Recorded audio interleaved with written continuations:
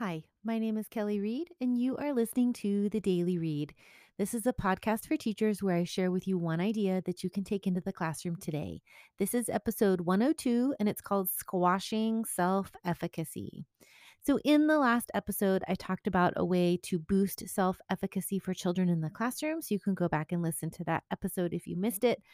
But just like how we can strengthen almost anything, we can also make it worse. So, this idea came from an article in the New York Times that was published February 11, 2021.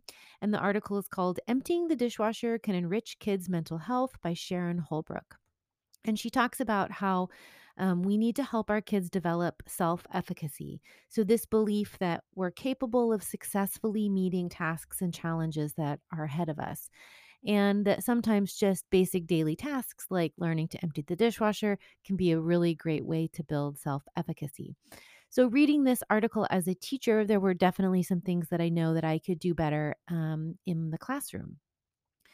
So, one of the things the article pointed out was that when parents, or in my case, a teacher, when we jump in and help children that are facing a problem too soon, it can help lower our anxiety as the adult because we've taken control.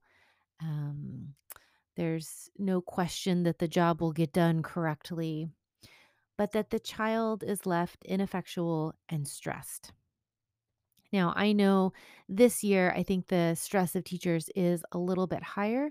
And I know that I probably have the tendency to jump in and help a little more than maybe I used to, or a little more than I should.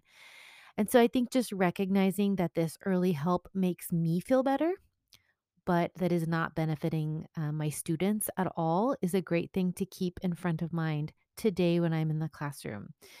So I'm going to try really hard not to squash that self efficacy lesson, and I'm going to try to find ways to boost it instead. So that's what I'm going to be working on today. If you do it too, give me an email. Let me know how it goes. The Daily Read Podcast at gmail.com. Thanks so much for listening, you guys. Have a great day, and I'll talk to you soon.